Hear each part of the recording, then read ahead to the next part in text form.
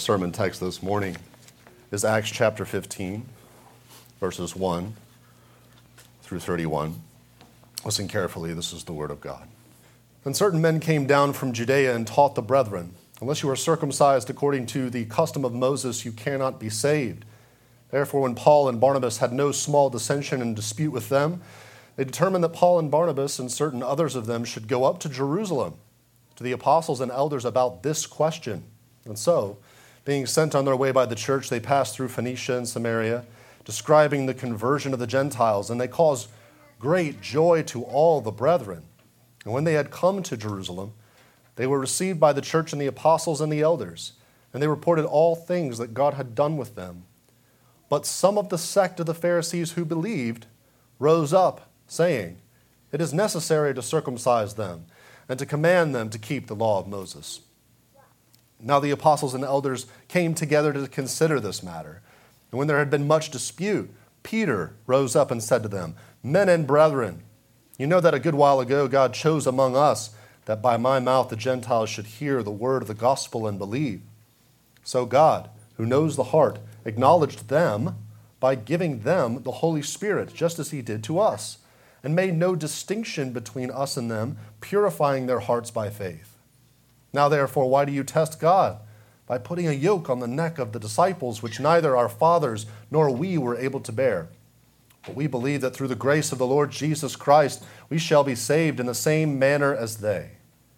Then all the multitude kept silent and listened to Barnabas and Paul, declaring how many miracles and wonders God had worked through them among the Gentiles. And after they had become silent, James answered, saying, "Men and brethren, listen to me. Simon has declared how God at the first visited the Gentiles to take out of them a people for his name. And with this the words of the prophets agree, as it is written. After this I will return and rebuild the tabernacle of David, which has fallen down. I will rebuild its ruins and will set it up, so that the rest of mankind may seek the Lord, even all the Gentiles who are called by my name, says the Lord who does all these things.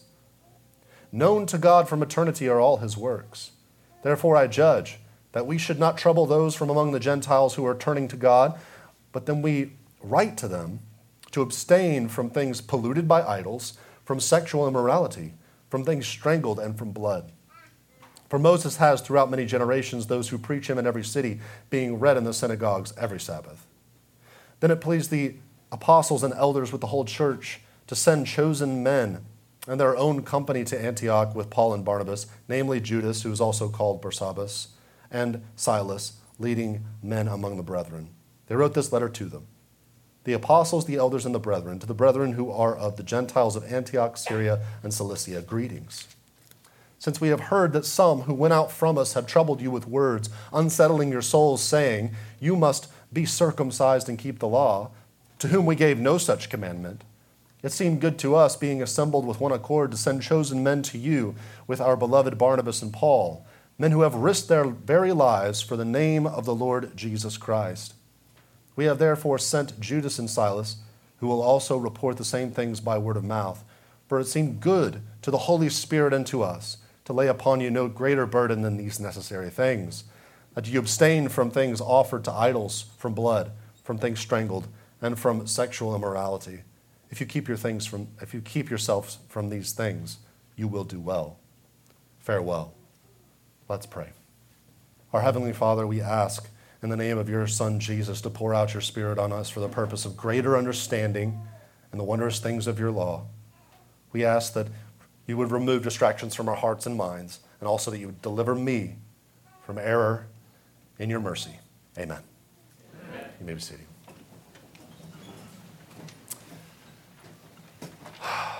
So, one thing's for sure is I have a new baby at home, and he is an absolute blessing, a treasure, a gift from God. But there's absolutely no doubt that he has brought a lot of conflict to my household. I don't know if you guys know what I mean. Essentially, he's a gift from God, but he's caused us to come face to face with our sin. He's caused us to come face to face with our love of sleep, and that we need to sacrifice that. so that we can be more like Jesus. I believe this is good conflict that helps us grow.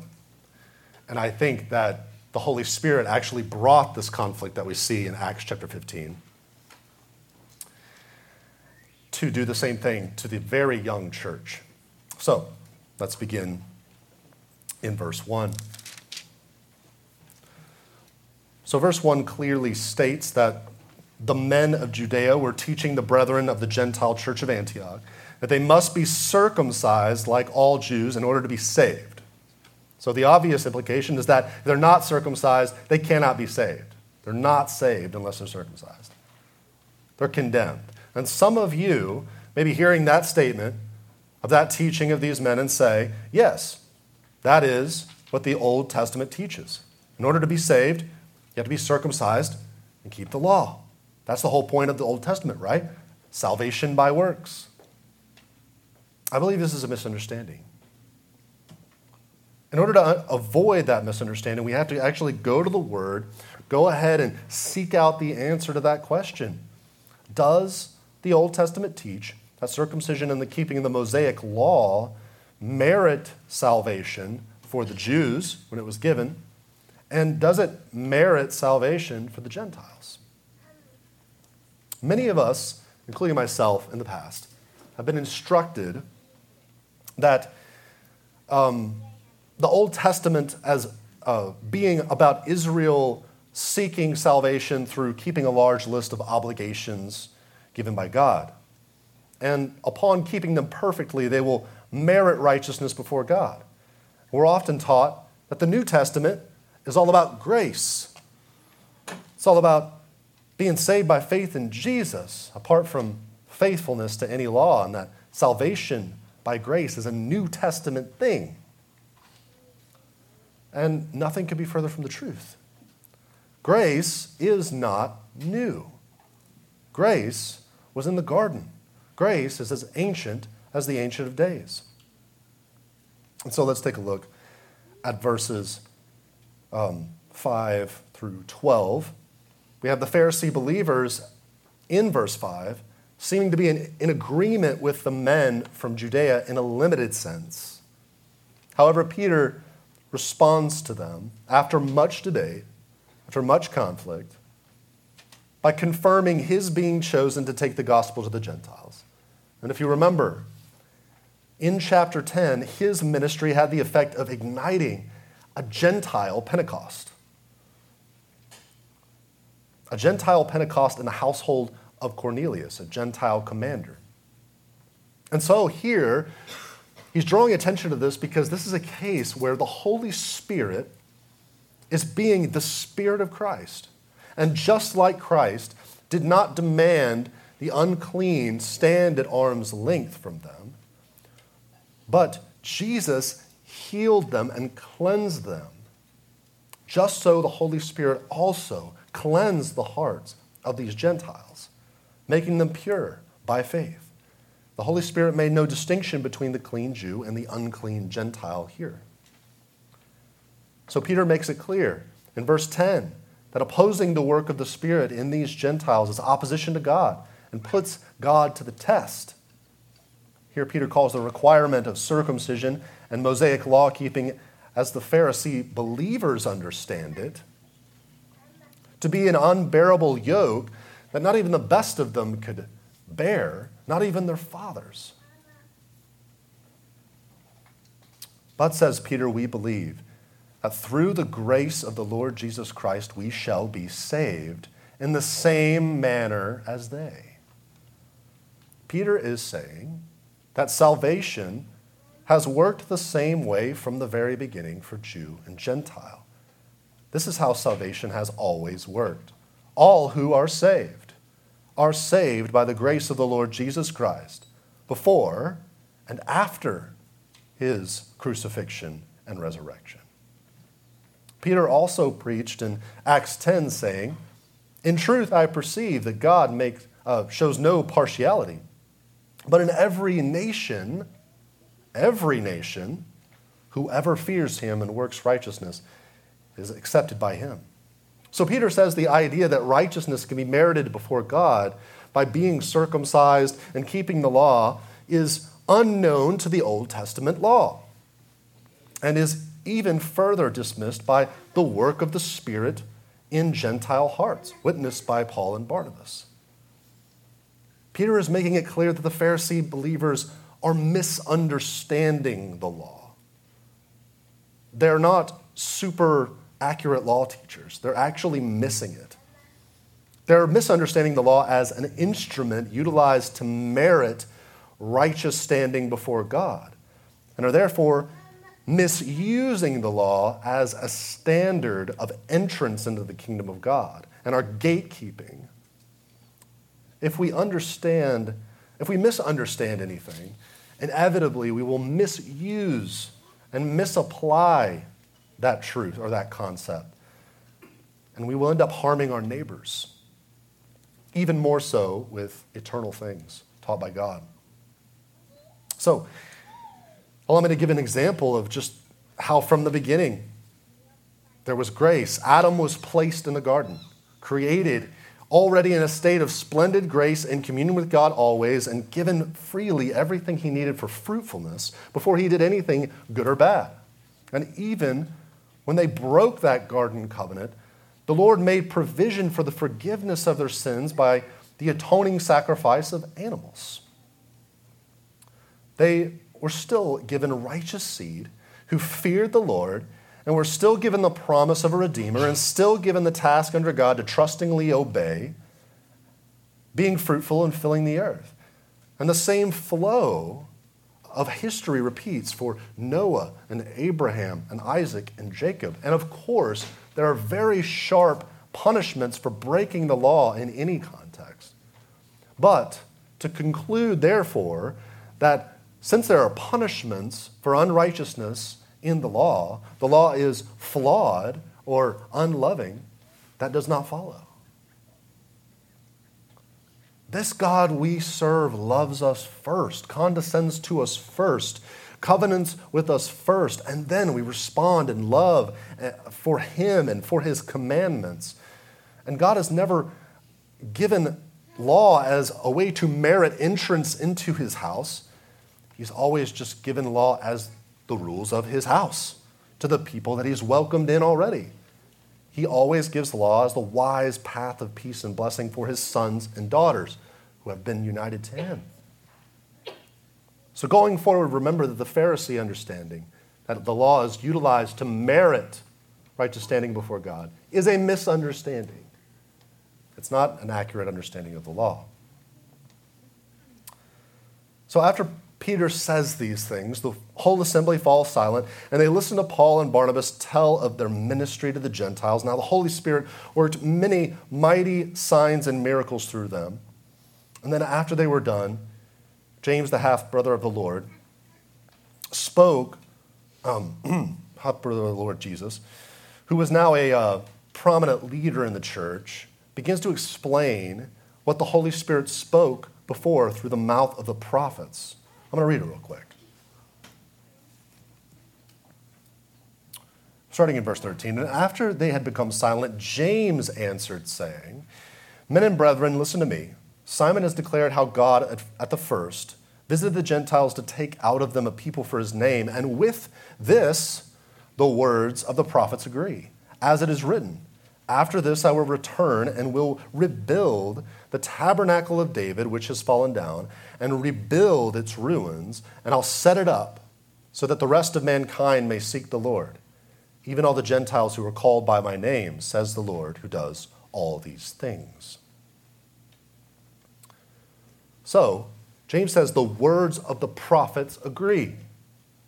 James is quoting from a translation of the prophet Amos, but he's making it very clear that this is not the only prophet that has addressed this topic of the Gentiles coming in.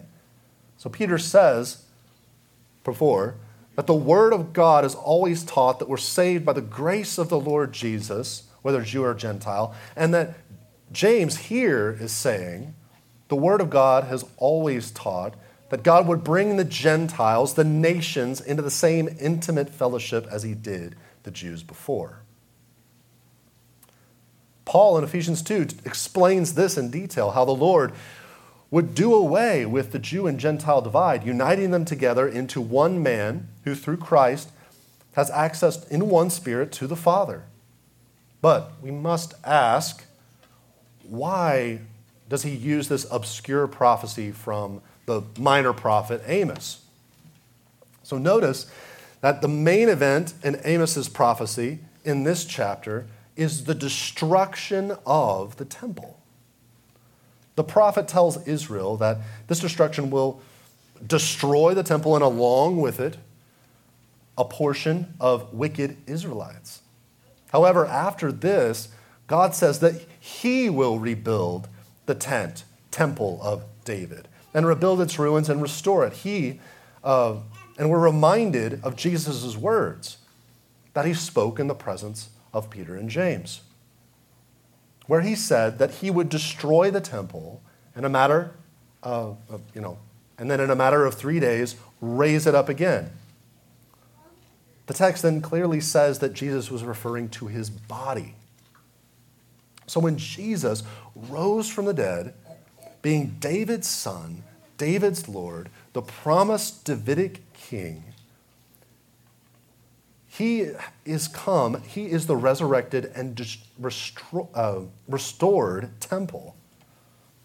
The restored temple tent of David, which has been restored so that the Gentiles and all the rest of the nations can be built into his temple body as living stones in the tabernacle of Christ, built around the cornerstone, which is Christ, an eternal high priest touched with our afflictions, which is Christ.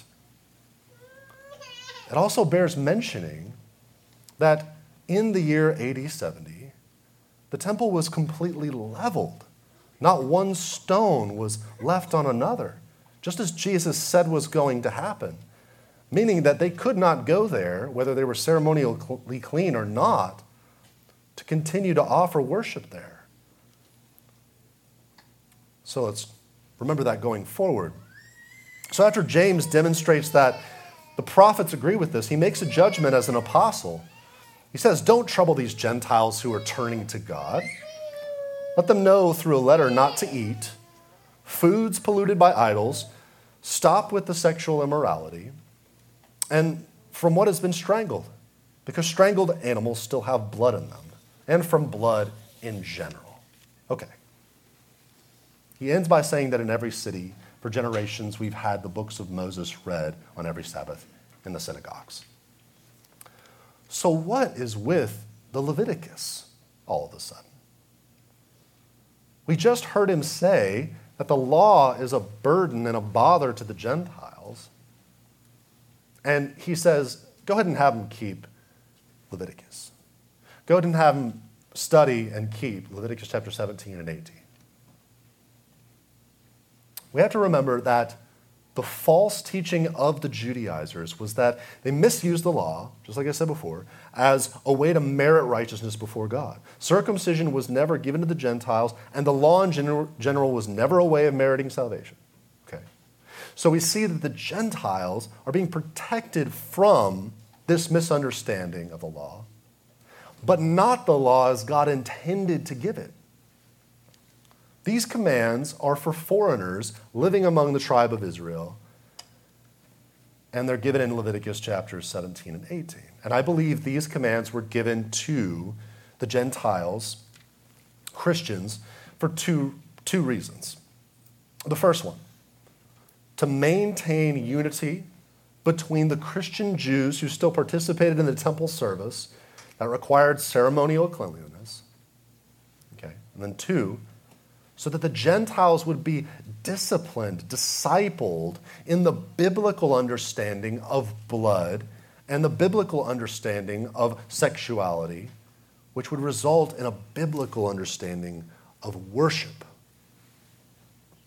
So allow me to clarify the first reason. While the Jerusalem Council is going on, the Temple of Jerusalem is there, and faithful Christian Jewish folks, including the Apostle Paul and James, were still actually participating in temple service, which required the ceremonial cleanliness of the worshiper.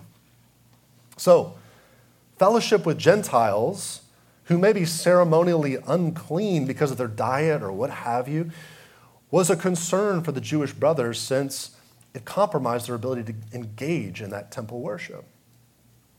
So the council is asking the Gentiles, please be sensitive to the fragile conscience of your Jewish brethren, and please do not bring pig's blood punch to the church potluck, okay?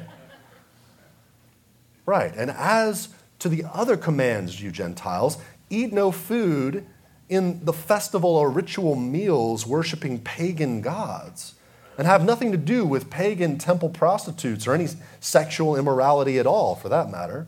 Instead, fellowship with Christ in his body, humbly preferring your brother over yourself, and learn these ways of purity and worship the one true God from God's word in the Old Testament.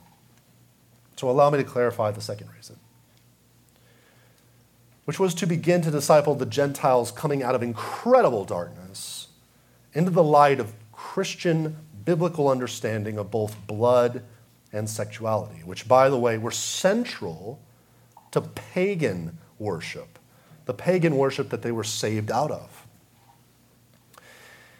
I believe that if all we had was the Bible in order to understand what blood was and what blood meant, we would not be so indifferent to blood as we are.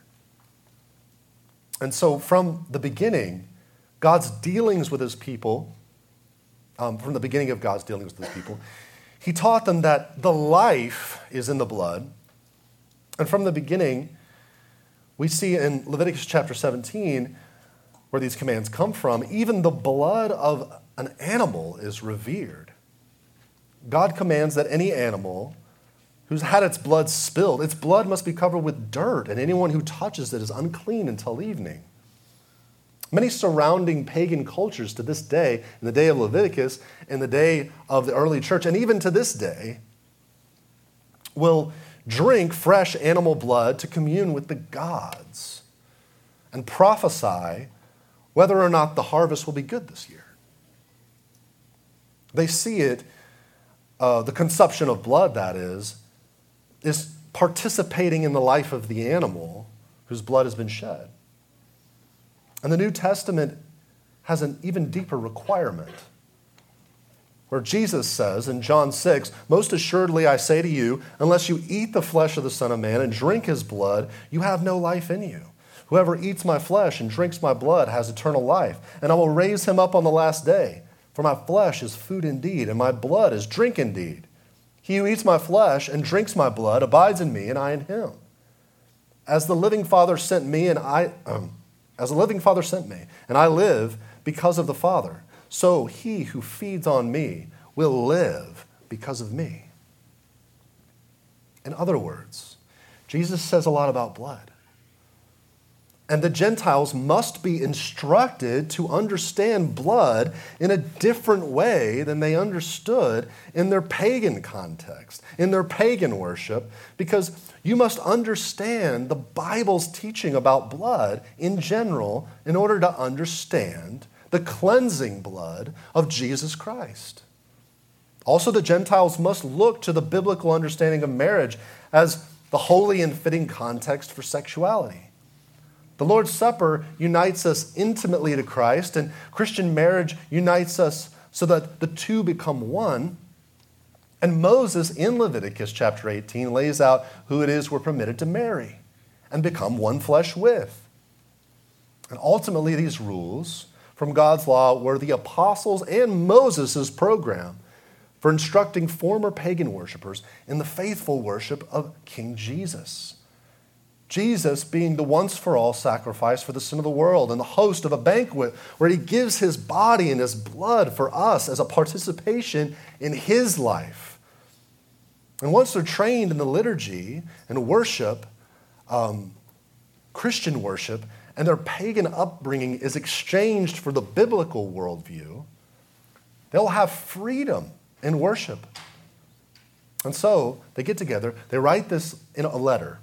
And all this, the apostles say, it seemed good to them and to the Holy Spirit to lay no other burden or yoke upon them. And when it was delivered, the Gentiles, it says, rejoiced. In conclusion, Jesus, many times in the presence of the Pharisees and scribes, would be confronted and told that he was breaking the law in some way, or he would be given some test or trick question concerning the law so that they could prove before the people that he was not a prophet like Moses, who was come to be their Messiah and deliverer. In those days, in those situations, Jesus would simply point out that they were hypocrites and were ignorant of the law and were nullifying it by their traditions. Not only that, but burdening the people with obligations and using God's law as a means to crush and oppress. And the Lord would answer them and use the law as it was intended, to bind up the broken and liberate the captives. Indeed, he was even driven into the wilderness by the Spirit and went to war with the devil's lies and testings using the law of God. He went to war with the abuses and misunderstandings of the Pharisees by revealing the true nature of the law, calling the weary and heavy laden under the tutelage of the rabbis to take his yoke upon them. So we must look to the Jerusalem Council's example, because no one is on record at the Jerusalem Council saying something like this: I sure wish Jesus was here. He would clear this mess right up. He would fix everything by saying some parable or something. And it would just blow our minds, and it would all be awesome. We could go home. That is not the attitude of the apostles, and it's not the attitude of the disciples here. They seem to be convinced that the Holy Spirit has been poured out on them. They seem to be convinced that the Holy Ghost has anointed them to handle this situation, that the Holy Spirit is able to give them boldness and wisdom to resolve this conflict. And they're shown to believe that it was better for Jesus to ascend to his Father so they can inherit this Spirit. Just so, just before this service, we were given a gift of the Holy Spirit, an elder. We've been given many gifts of the Holy Spirit, a pastor, elders, deacons. These are governors, officers in our church. They're gifts from the Holy Spirit, and they are themselves gifted by the Holy Spirit to instruct and govern this body, having inherited Christ's ministry of the right use of the law. The Holy Spirit is giving boldness in this internal conflict. And so it proves that the Holy Spirit is not just giving evangelism boldness. He is also giving presbytery meeting boldness, family reunion boldness, boardroom boldness, kitchen table boldness, and any boldness we need to confront the enemies of the body of Christ that threaten the unity that we have in one Spirit, in all of the circumstances the Lord has placed us in his wisdom.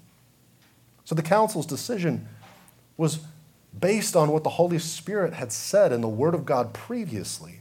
The Word-filled church, the Word-filled council, the Word-filled home is a Spirit-filled church, council, or home. And the Old Testament is the Word of God still to this day. If we have inherited this law and been given the Spirit, we know now that the law is an instrument of liberation, and we cannot ignore it. We can't say, you don't need the Old Testament because Jesus. You can't say that anymore because Jesus was all about it. We must familiarize ourselves with the law. And a good place, I'm reminded to start with that, would probably be when Pastor Dwayne went over the Ten Commandments, how much of a blessing it was to us. So we must be instructed in how God says things work and be purged of our own unbelieving and ultimately pagan conceptions of life. In God's law, we receive this instruction. It's not enough to simply take wine away from an alcohol abuser.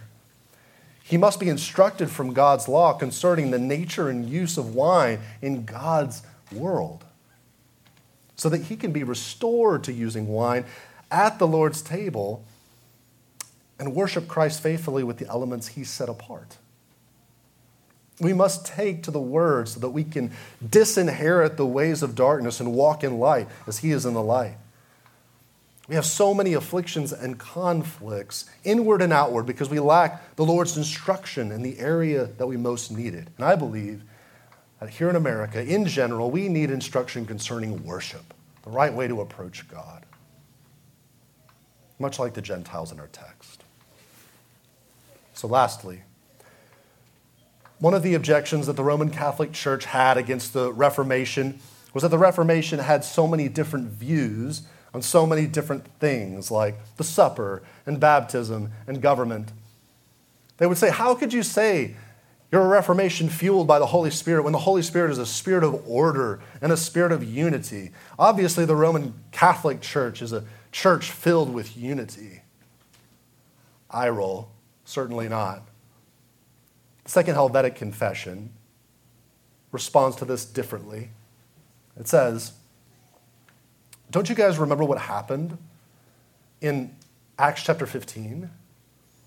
Don't you guys remember that the Holy Spirit was responsible for the conflict of the Jerusalem Council? Don't you remember? Going about and working miracles through Paul and Barnabas, just being bombastic? Going about filling Gentiles with the Spirit without any warning or preliminary counsel? Even unstoppable, even in conflict, is the Holy Spirit. Conflict may even be a sure sign of his presence if the conflict is caused by truth confronting lies. So I have really good news for you and for me. The Holy Spirit is not afraid of you and your conflict-filled life. He is a manly, enlivening spirit and can handle your strife-filled house, disagreements between brothers and spouses, church financial meetings, marriage counseling, or any conflict troubling your soul. The Holy Spirit stirred this conflict in the church in Acts and attended the conflict throughout, with the result of the church having greater clarity of doctrine, zeal for evangelism, more table fellowship with the nations. Just so this conflict that you're going through, can do nothing for you, Christian, but make you more like your beautiful Savior, Jesus Christ.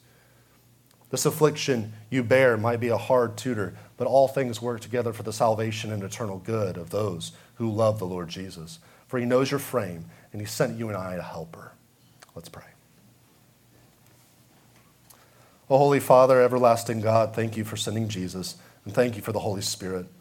Apply these things to our hearts, and throughout the week, as needed, bring them to our remembrance so that we may trust what seems good to your Spirit. In the name of the Father, and of the Son, and of the Holy Ghost. Amen.